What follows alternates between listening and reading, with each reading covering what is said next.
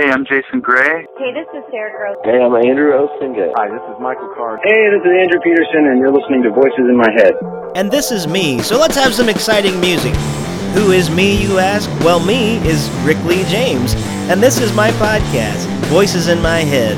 We've got a great show for you this week, so stay tuned. If you hear this voice today, do not turn and run away, no. Welcome back to Voices in My Head. This is Rick Lee James, your host, and we have a great episode for you today.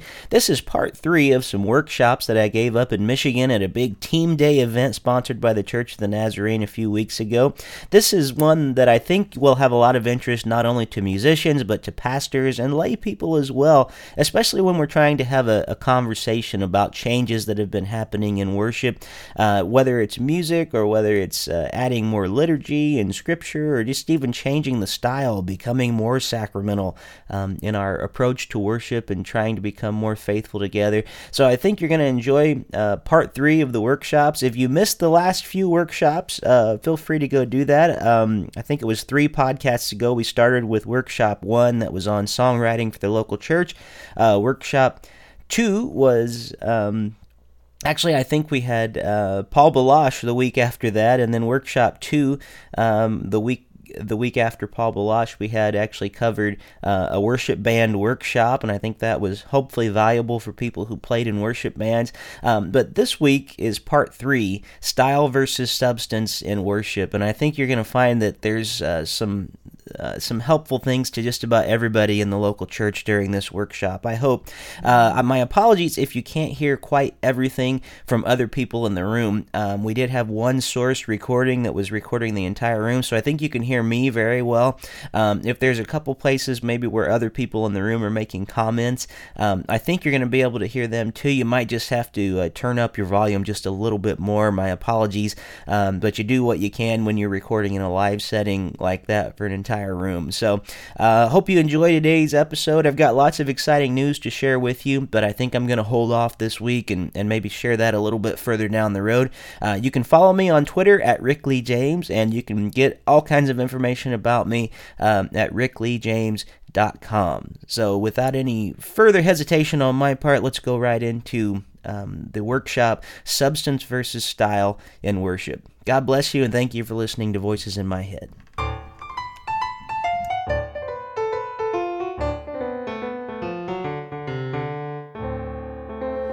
So if you have not been in here yet today, just let me introduce myself real quickly. My name is Rick Lee James, and I live in Springfield, Ohio. I have been on staff in 3 different churches, but I've been in Springfield, Ohio the longest, going on 13 years there now, actually. I can't believe it's actually been that long. I am part-time music pastor, and the rest of the time I do things like this. I travel, I do a lot of concerts. I've had several songs published with Lifeway Worship, and I'm still continually doing more and more songwriting all the time. So I'm kind of a jack of all trades, master of none, basically. I'm an ordained elder in the Church of the Nazarene. I went to school for theology at Trevecca, dear old T&U, right? Mm-hmm. So are there any other Trevecca graduates in here? All right. Well, we still love you anyway. It's all right. So and most importantly, I am husband to Jennifer and father to Alex, my little 1-year-old, who I'm missing terribly today. But anyway, that's who I am, basically, if you wonder who I am. I've recorded and written several songs through the years. These are just a sampling of some of my CDs. I'm not so much trying to push them. I just wanted people to kind of have a little bit of knowledge of who I was if you're interested. I also wrote a book very recently called Out of the Depths, A Songwriter's Journey Through the Psalms. And it was a follow-up to this live album that I did called Basement Psalms Live. And it's a song, hopefully, that will be an album that hopefully will be used to serve the church in many different ways. So if you ever go to my website, this is all just kind of a smattering of information real quick, but rickleejames.com has a lot of my music. It has several free lead sheets to songs that I've written.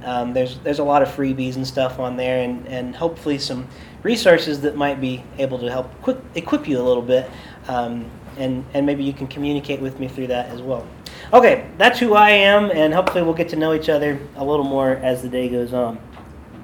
Well, we're talking about style versus substance in worship.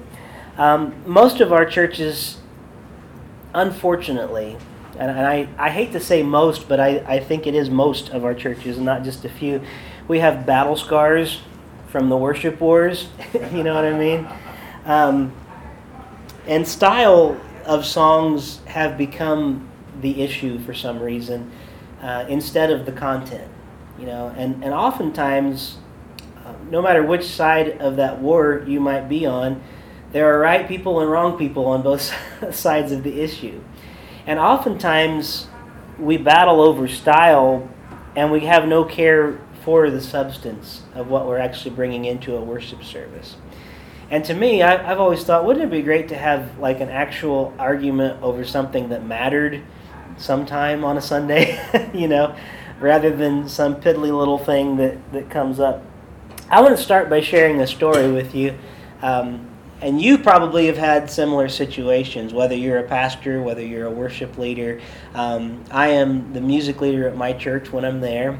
And my pastor had decided that he wanted to have us really emphasize the Lord's Prayer. And every week he wanted us to pray together. The Lord's Prayer at the beginning of the service, he asked me if I could to find some musical arrangements that may help us to sing the Lord's Prayer together. So the first week we did it, I thought, no brainer, I'll just grab the hymnal. We'll sing the Lord's Prayer that's in the hymnal. Well, that's a beautiful arrangement of a song, but in my opinion, it's a lot more of a solo than it is a congregational song. And you know the one I'm talking about, right? For thine is the kingdom and the power and the glory. It just kind of keeps building, and then your head explodes, and you're It's almost like that old Bugs Bunny cartoon where the opera guy's holding that last note and it gets bigger. And as beautiful as the song is, as great as the prayer is, it was just a disaster. Like when we sang it, our musicians, none of them could because the timing's kind of weird. They were having trouble playing it right. The singers were all over the place. Some of them were on different notes. They're trying to harmonize with each other on that song, which is probably not a good idea. The congregation was kind of lost. The organ's doing something. The piano's doing something else. Nobody was kind of listening to each other. And I thought, we better not do that again. Because not that it's a bad song. Like I said, it just seems like it fits better as a solo sometimes. And especially if people aren't used to that particular arrangement that's in the hymnal. So I found another version of the Lord's Prayer. And I'll just demonstrate for you. Tommy Walker, a really great songwriter, writes at Lifeway, and has written several great songs through the years. He has this arrangement of the Lord's Prayer that goes like this. It's just a real smooth, easy to sing. It's just, Father in heaven,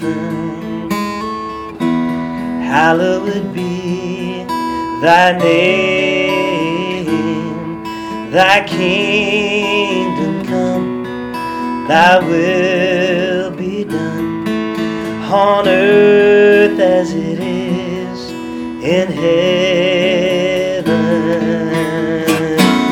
Give us this day our daily bread. Forgive us our debts as we forgive our debtors. And lead us not into temptation, but deliver us from evil. For thine is the kingdom and the power and the glory forever and ever. Amen. For thine is the kingdom and the power and the glory forever and ever. Amen. So, we did that version, okay, which is just, it's more singable. It's a lot of people can kind of, catch on to it real easily, I think. And immediately, I started having a lot of feedback from people on it. And you have to realize the church that I'm at, I just don't get a lot of feedback one way or the other. If it's, good, bad, I just don't get a lot of feedback on it. So when people started really coming up to me I think I probably had, in the course of 3 weeks or so that we were doing that song, as I introduced it, I probably had about 14 people come up to me and just said, man, I love that. I've been singing that, I've been praying it, and it's been in my head. It's just been great. And I was so encouraged. I was like, great, we've hit something. People are thinking of the Lord's Prayer in a different way. They're singing it out. We're actually getting some good substance in here. We're praying this together. It's wonderful. And one Sunday morning on my way up to the platform, you know how it is. You're on your way there, and then you get a sniper attack. You know what I mean? Same morning. This sweet little old lady, and I do mean that. She's passed away since. She kind of stopped me, and I got the same opening as I had gotten so many times before from 14 other people saying, Rick, are we going to sing that Lord's Prayer song today? And it happened to be a week we weren't going to do that arrangement that day. And I said, well, not today. And she goes, good. I hate that song. Oh my goodness. And I was like, because I'd only had positive comments, I was like, what? And she said, I hate it. And she was like angry, like visibly like mad in her face. And I said, you hate the Lord's Prayer? And she said, I hate it. Like she was just getting so upset. We only need to do the one in the hymnal and nothing else. And it was just like, it's like, oh, great. Well, we're not doing it today, so be happy, however it worked. But that, you guys probably all have similar stories, of people like that where it's like something didn't connect with them the way that it connected with something else. And at issue there, unfortunately, was more the style than the substance, wasn't it? It was the exact same words as the other prayer. There was no difference in substance whatsoever. It was just the style and the way that it was done. And for some reason, she wasn't able to latch on to that version of it, and thus she felt like we were doing it wrong, and as if to say there's not more than one way to do it. As if Jesus wrote the Lord's Prayer song in the first place that was in the hymnals. So when talking about style versus substance, that's a little bit of what I want to talk about today. How do we help our people understand what we're doing better, I guess? They have proven, I listened to a really interesting study on NPR one day. I was driving through the radio. I love that it was NPR and it wasn't like a church worship survey. It was just sort of somebody that was curious. And the report was on this person that was in an office, and they were about, I want to say 50 years old, something like that. And for reasons he couldn't explain, he really didn't like this young kid that was about 20 that was coming into the office. And they figured out why. It was because he had so many different kinds of music that he listened to. And when they were in the office, he would bring in jazz. He'd bring in like African tribal music. He would bring in 50s rock. He'd bring in something by Ray LaMontagne or some indie pop, Mumford and Sons. Things like that come in. And it was so eclectic. And they found out in the study that they did, they said that people were agitated of a certain age bracket by him because of his music and because it was so different from what they formed. Sometimes it's not a spiritual problem. Sometimes it is a style problem, unfortunately. In the course of that conversation, or whatever you call it when it's aired on a radio thing, the report, the study showed that by the time each of us reach about 40 years of age, we have already clicked in what we like and what we don't like, and we're probably not going to veer from that musically. So for a lot of people in our congregation, they don't mean to be cantankerous and mean or whatever. They just simply are human beings. They've locked in what they thought a certain thing was. There's certain memories associated with certain songs. There's certain experiences in their life that they latched onto. And a lot of our older people, unfortunately, are feeling very disenfranchised from their churches. They feel like somebody stole their church. By the way, if you ever get a chance to read a book called Who Stole My Church by Gordon MacDonald, I highly recommend that book. It sums up a whole lot of kind of what we're talking about here today. But I said earlier in my sessions this morning that prophets are those who are able to stand outside of their own time. They observe it and see it for what it is. Sometimes as pastors, as worship leaders, as people in the church, we need to learn to be prophetic, not in the sense that we're like predicting the future, but being that we can stand outside of our own time, outside of our own location, and look in and see what needs to be worked on. So let me just ask some questions now. I'm going to try to stop talking so much and try to just get some interaction going. I want to ask, what are a lot of our people, I think, feel like strangers in their congregation because things have changed so much in so many years. Can I ask you, and maybe you guys can just throw out some answers to me, what are some things that make people feel like strangers in their congregation, do you think? Music line? It can be music. It can actually be anything. It can be just anything in the church that kind of makes you feel like a stranger. Might be the paint on the walls in another room, or a new style of setup to your Sunday school classroom, or whatever. Does anything come to mind whenever you think that? When maybe a person that's gone there a long time feels like they're a stranger in your congregation? Change in music. Okay, and change in music is a big one for sure. Can you be even more specific, like on what kinds of changes have caused them to feel that way? Well, Go ahead. well, I was going to say, we're a new congregation. We're only 3 years old. But as we are trying to build our worship team, we have 2 different gatherings. One is contemporary and one is hymns, because we've got a younger crowd and an older crowd. And people from the contemporary that are coming in and they would like to be a part of our worship team, and they say, oh, well, I was a little disappointed that we sang "'Tis so sweet to trust in Jesus" this really fast way when I heard this really slow. It was really, really pretty. Yeah. And you go, that's great, and I probably heard that too and loved it, except we had some problems with this part of it being sung in another language, or you know. So Okay. it's hard to be a people pleaser and a God pleaser. Yeah. Well, that's very true. That's very true. It is difficult. Now, well, let me ask you. Or sorry, did you have an answer? Well, I kind of piggybacking on that. I think sometimes, because I know this in myself, even because I'm like that guy. I listen to everything. Mhm. Okay. I've played in hard rock bands all my life, and I've played with all different sorts of groups and things like that.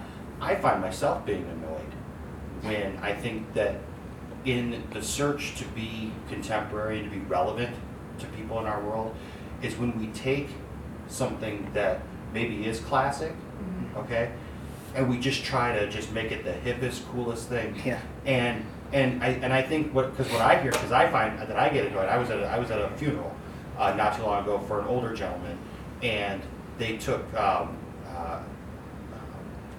Great Thou Art." It was this young, fresh out of college worship leader and stuff with his tight jeans and his and everything, and here I am, feeling to myself, and my wife nudged me because she knew immediately when he started, because he's just with an acoustic guitar and he's playing this song, and you got a congregation trying to sing this song, and he took so many liberties with this classic song. He didn't just try to update it and make it fresh. Yeah. He took so many liberties you couldn't follow it. You know what I mean? And he's speeding up here and going slower here and doing all these different things. And I think it's a real fine line between making something contemporary and freshening it up, and totally just taking away from the feel of what it is. And that's what I. How do people respond, do you think, when they feel disconnected like this? Like I know, I'm certain some of you have experienced this, but how have people responded when they feel sort of disconnected? Just don't come. They just don't come? Okay. I've had people that have come to visit and say, well, I just really didn't like the style of music, and you never see them again. Because apparently the style of worship is the entire church, which doesn't make sense to me. But, I mean, they really do. They get frustrated and they just don't come. Well, and that's very interesting. Have you had any other responses from people?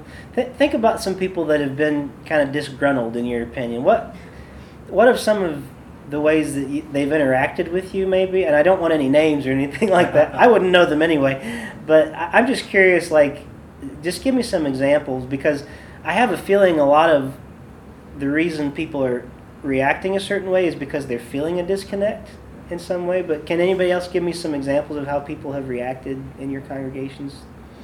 We had just kind of just one person in particular. There was some anger, really, that was kind of boiled up occasionally, mostly to me. And like you say, mostly as you're on your way into the service or something. And it was just style. When we first got there to the church, we kind of had gone through a major transition, meaning a lot of people left. And what we were left with were musicians who could not play hymns. Right. And it took probably a year to find hymns that are in 4/4 time in the key of G, that take out these chords, just play these four. Yeah. And even then, it's kind of like we actually did the hymn, but you're still angry. Yeah. Because it should only be done with a piano and Right. an organ. And so there was some of that anger. Yeah. And I finally kind of just had to gently confront her when she was really negative about that 7-Eleven music. Yeah. And talking with her about, some folks who enjoy that could come right at you. And she said, "What do you mean?" And I said, "Well, can you explain to me what an Ebenezer is and why I should raise it? Yeah. Can you tell somebody, what that means?" I mean, I love the song. Mm-hmm. I don't know that I ever convinced her. She passed away, but at her funeral, she got one last thing in and had me lead all 5 verses of a hymn with piano. So it's fine. But That's fun. But yeah, the anger, I think, sometimes boils over. Yeah. Yeah. So thank you for sharing that. I think that sometimes, and the lady that I described in my story this morning, for some reason she was feeling disconnected. I think that's how I perceived it. And as someone who leads worship myself, and I want to make sure that she feels as connected as the people my age or younger when I come to worship. And I struggle with that. I have a really hard time because I'll hear things like, when are we going to do the good old songs again? And then I ask, what good old songs? Do you know how old I am? Do you expect me to know them? Or we have the other way too. I mean, honestly, the younger people will want, more new stuff. Why do we have to do these hymns or whatever? These don't make any sense to me. So somewhere along the way, we need to try to address these things, I think, for our people in a way that makes sense. I think for too long, we've struggled with the category of contemporary versus traditional, and I'm not sure those are the best categories for us to work with, because contemporary can be a Gaither song from 40 years ago. It's just, that was contemporary then. And to somebody today, that's still contemporary right now. If you think of music, any of us, that we enjoyed when we were younger, that music to us is going to be probably still today in a lot of ways what's in style. That's going to be contemporary in some ways in our mind. And so we have these strange categories of contemporary versus traditional. And my church, we went to 2 services for a while, and our people just found that they missed each other so much because we were doing, the one service was like all hymns. It was just piano, one vocalist, nothing else. The next service was full band, and we played it as close to the album as we could, like all the way through. Now we only kept it up for about a year because our people missed each other, honestly. Like they weren't seeing each other at church anymore. And so we came together, and my pastor and I, we kind of decided we aren't going to play by those categories anymore. We're going to be back together, and we're just going to try somehow to bring the church along with us and just say everything we do from here on out is going to be about substance and not style. If our theme for today works around this certain thing, then if David Crowder's version is what we need to get the message across, we're going to use it. If it's Mosey Lister, we're going to use that, you know.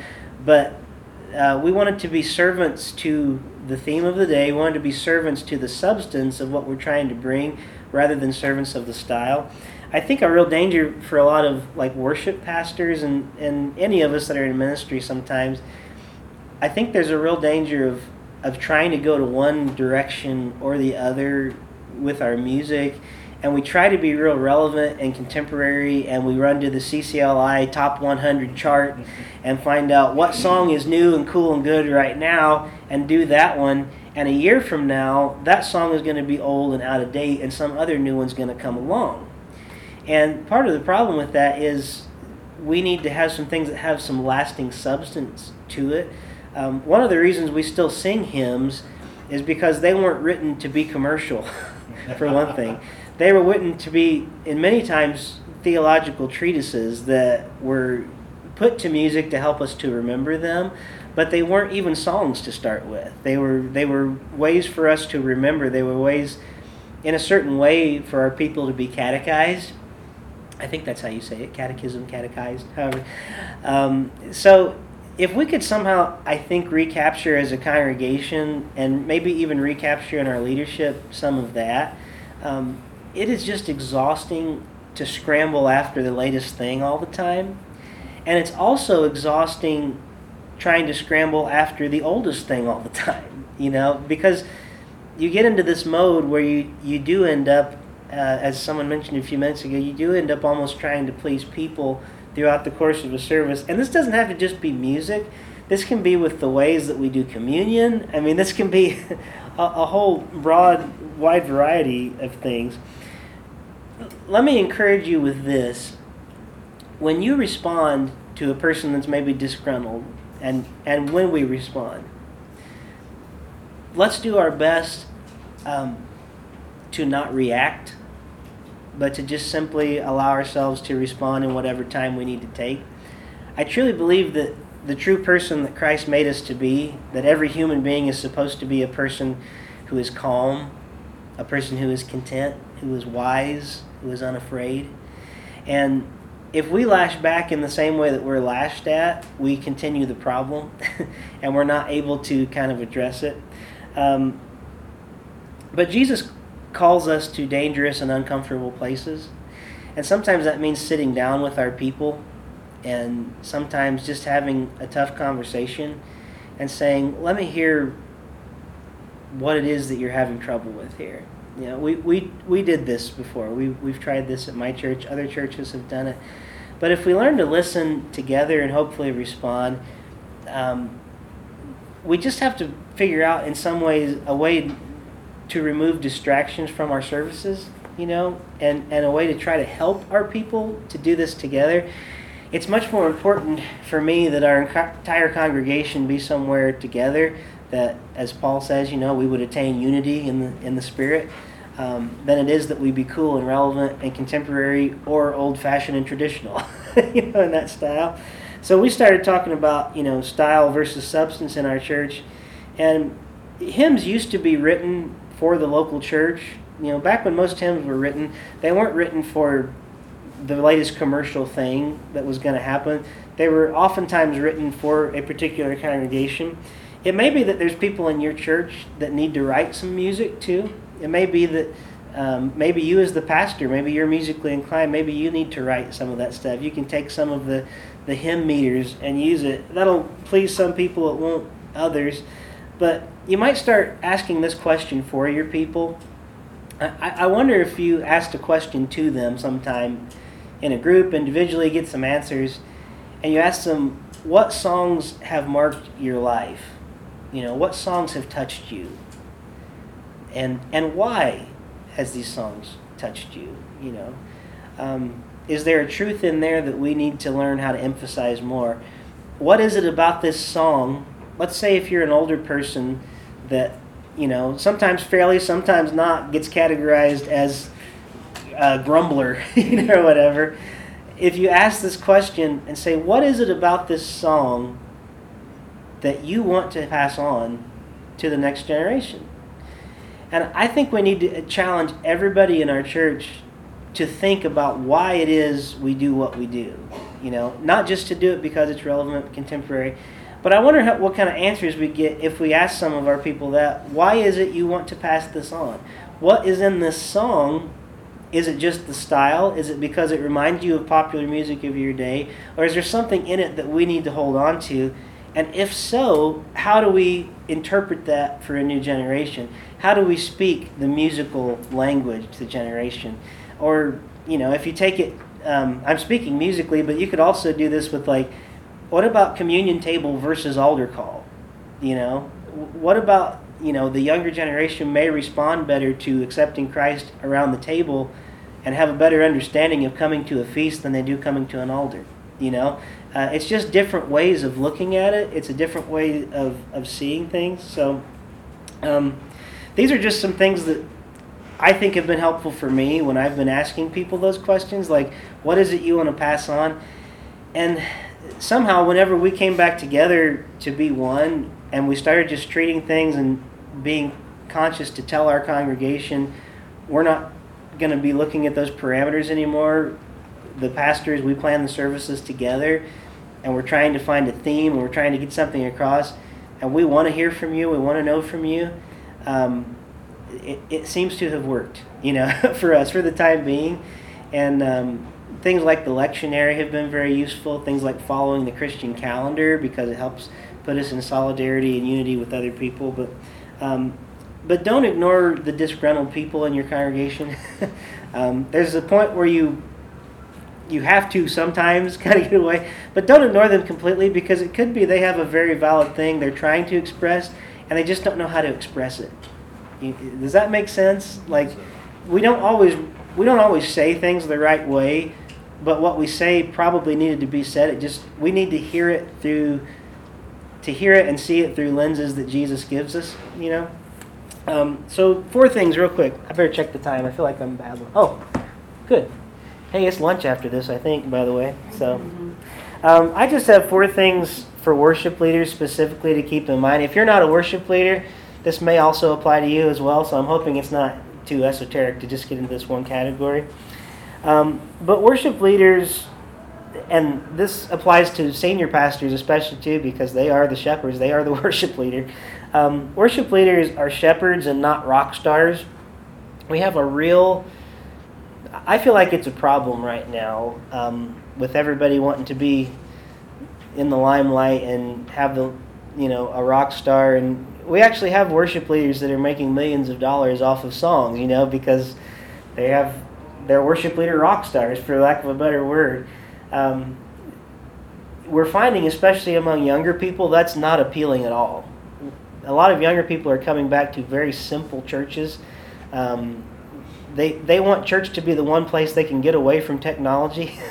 It's kind of weird to say that we spend all this time and money to get in the latest and greatest, and then we find out that a lot of our teens and young people are actually trying to escape it, and the church might be the only place they can get away from it. So it's okay to realize we don't have to be rock stars. You can just be yourself, be the person God made you to be. God doesn't expect me to lead worship like Lincoln Brewster leads worship. Thank God, because he's like this amazing guitar player. And I'm pretty good, but I can't keep up with it. He doesn't expect Paul Balash to lead worship like Rick James. When I come together, he's given me a particular way to do it, and I have to do it that way. I have to be faithful to whatever way that God has gifted me to do it, and so we have to kind of be ourselves. So don't feel like you have to push yourself into the top 100 CCLI songs if that's not you, and even if you do, don't feel like you have to do it their way. Know your church, know your congregation, and be a worship leader, not a rock star. Be a shepherd, not a rock star. The second thing was just to remember that as worship leader, as pastor, you are part of the congregation as well. That all these things that you want to teach to your people, they apply to you too. When you're asking who the people are, the prophet's message, it doesn't exempt the prophet from having to live it out as well. The prophet also has to find himself, even though he's speaking the words of God, he has to be accountable to it as well. And so I would say surveys are not the best idea in a congregation. How many of you, just by raise of hands, have had a survey about music in your congregation?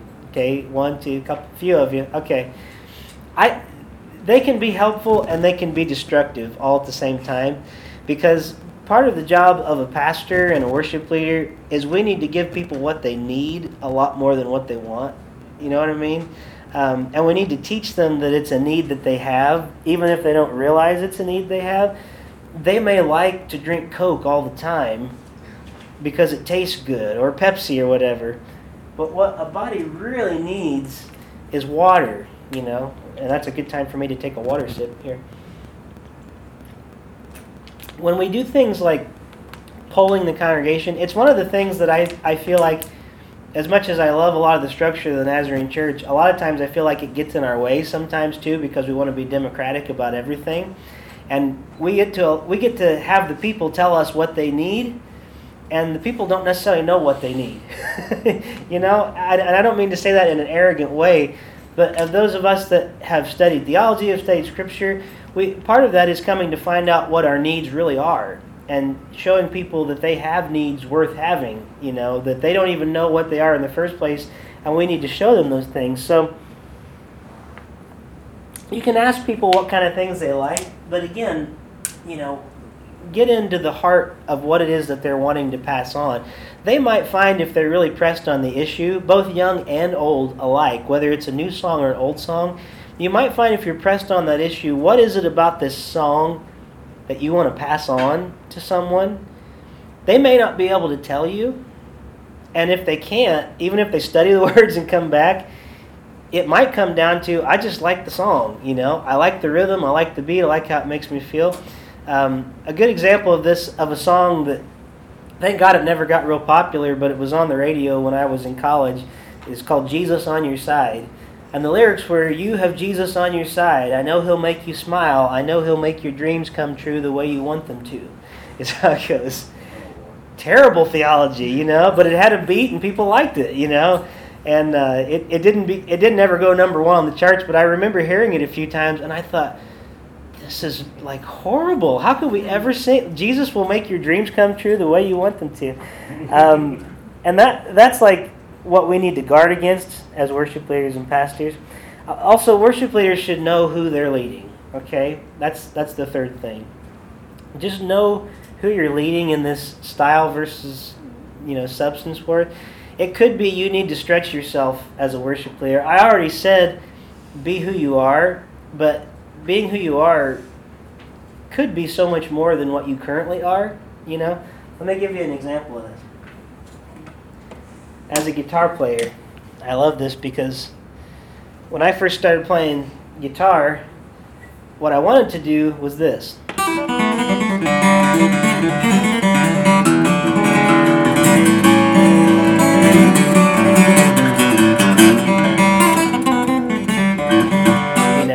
I was a big bluegrass guy when I started. That's what I wanted to do. This is more what I did.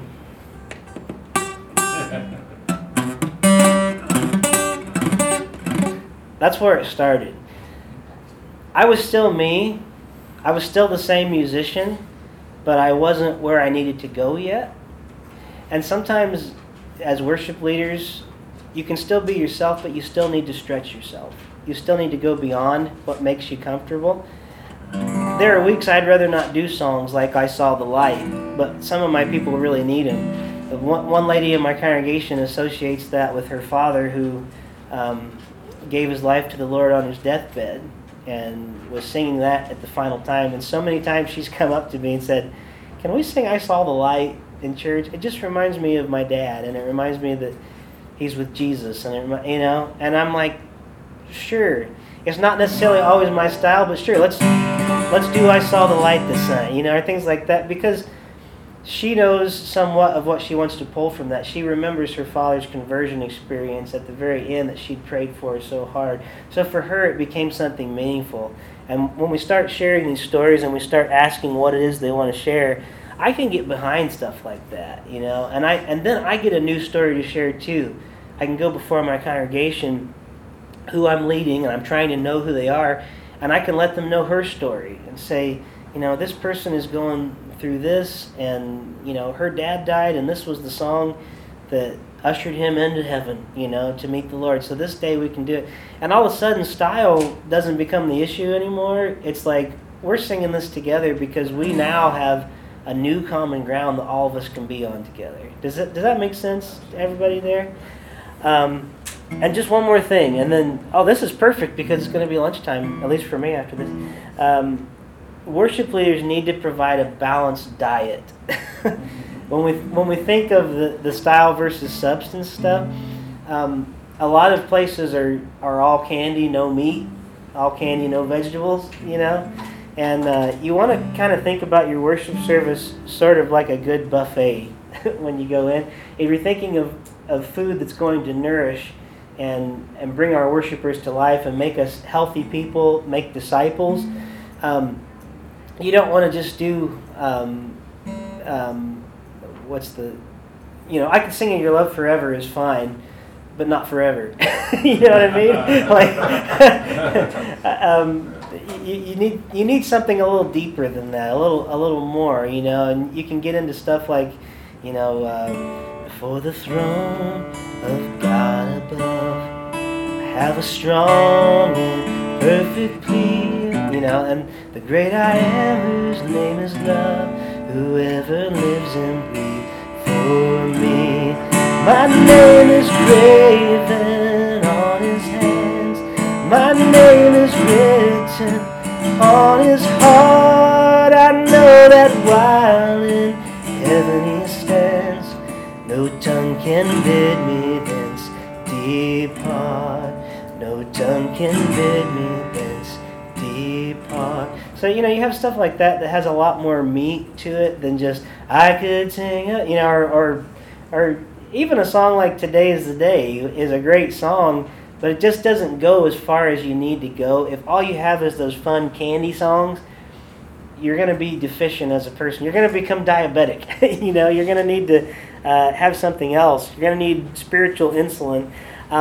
So regularly feed your sheep a steady, balanced diet, and I think you'll find that it helps you a lot. So we've covered a lot. I'm sorry I talk so much. I wanted it to be more interactive, and then I just took off talking. So do you guys have any other comments or questions or anything that... Yes, sir. Well, I'm 80 years old, and I'm a leader in the church. Sure. And I've seen change.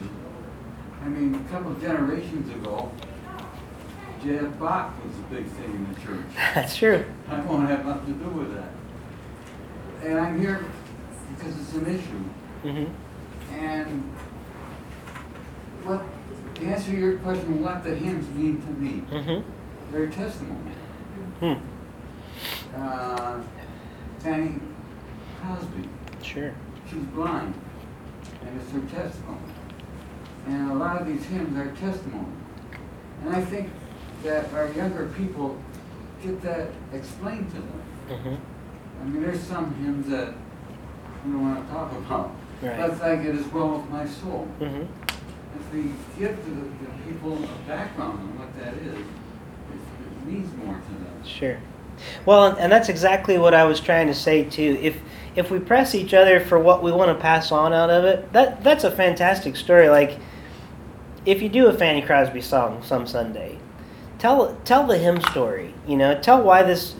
Everybody can get behind the idea of this person was blind. This is a person that had a big disability in most of our eyes, and God was using this person for that. Or It Is Well, Horatio Spafford, he lost his family at sea. And somehow he still was able to come away and praise God anyway. I'm still going to sing to him. Even though Satan should buffet and trials should come, let this blessed assurance control. Christ has exalted my humble estate. It is well with my soul. Those are good things. They're good stories to pass on. So if we can somehow get the substance in there, I'd love to have an argument someday with somebody about the theology of the song we sing versus the style. I'd love. I just think there's common grounds we can all find if we're willing to try. It's not easy, and it's not going to happen overnight. But I was thinking too of what you said about Ebenezer a while ago. Well, don't get rid of that hymn. Let's teach it. Let's teach what the stone of help is and where it was in Scripture. And that's where it's so helpful, where pastors and worship leaders, music leaders working together is so great, because then we can go, hey, can in your sermon this week, if you want us to sing this song, can you explain what this is and bring out why it's important in Scripture? Because I think we're biblically illiterate, pretty much anymore in this culture. We have more Bibles than anybody in the world, but we know them less than most places around. So, yes? Going back to the first class that you had this morning, about songwriting, I think a good portion of responsibility also goes on songwriters to write, as we were talking about, to write theologically sound songs that that present biblical truths. Sure. But I also think, because I find as a worship leader, I joke with my teams a lot, and with people who find out that I'm a worship director, that I call myself the anti-worship leader, because I get that. It's like, oh, I heard this song on the radio, and it's such a great song. Can't we do that in church? And even my own wife, who I love dearly, brought a song to me to do one Easter, and I listened to it, and I just went, there's nothing there. It's not theologically sound. It's a pretty song. Sure. But I think in the world that we live in, a lot of times it makes me laugh, because in the late 70s and early 80s, when there were all these Christian bands and artists who were kind of starting the contemporary Christian thing, if you listen to a lot of the albums back then, a lot of the lyrics and everything, they were straight up gospel and Jesus in your face and and everything. And and it was blatant. Yet you had people picketing saying that they were going to send your kids to hell if they listened to it, because the beat was of the devil. Now it's kind of funny in the church, we've kind of flipped that, where we're so welcome to just about any style and anything, and that's not necessarily a bad thing. But unfortunately, what has happened, especially in the last few years, is lyrically things have been so watered down, because a lot of the people that you're listening to on the radio, people are thinking, well, this is Christian radio, so I'm going to listen to this is going to build my spirit. They don't realize a lot of these people are young people who maybe don't have that strong of a theological background, and they just wrote some cool songs, and they got a record deal, and they were Christians, and they're on the radio, so you can't get all of that from that. And as worship leaders and directors, we have to pick music that fits, like what you said. I always say we pick what fits our themes, what fits what we're trying to convey that day, whether it's a hymn, whether it's a contemporary song, but to not just do something because it's the newest thing. Yeah, I would agree with that too. And I'd say if there's any aspiring songwriters in here, I heard this great illustration from a friend, Steve Merkel, who writes for Integrity Music. He wrote, you guys know the song Lord Have Mercy? The Lord Have Mercy. He wrote that song, and he was saying a couple weeks ago at something I was at with him, he said, so let me give you this example of how people are writing worship songs, and they're not telling us anything about who God is. I wish you could meet my wife. She's wonderful. My wife's really great. My wife's awesome. My wife's terrific. I wish you could meet her. My wife's really good. My wife's awesome. My wife's cool. My wife's great. My wife's super. I wish you could meet my wife. She's really great. And it's like, there's all these descriptors, but it tells you nothing about my wife, And I think you're right. I think we have a lot of songs that are like, oh, God is awesome, and it's kind of like... riled up. Right, that's right. But it really doesn't tell you anything about God, though, other than, well, yeah, that's a descriptor, but why is he awesome, or why is he great, or why is he this, or why are we saying...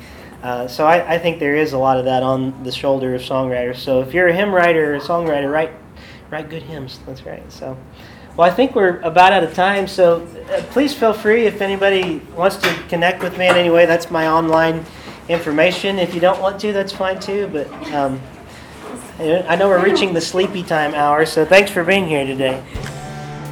You've been listening to Voices in My Head, the official podcast of Rick Lee James. If you'd like to know more about me, my ministry, my music, my life, go to my website at rickleejames.com. And I'd love this to be a community experience, so if you call 937-505-0162, you can leave feedback, You can give me suggestions for future shows. You can even record comments that I can play on the next podcast. So let's make this something really great together. 937-505-0162. Thank you so much for listening to Voices in My Head, the official Rick Lee James podcast. God bless.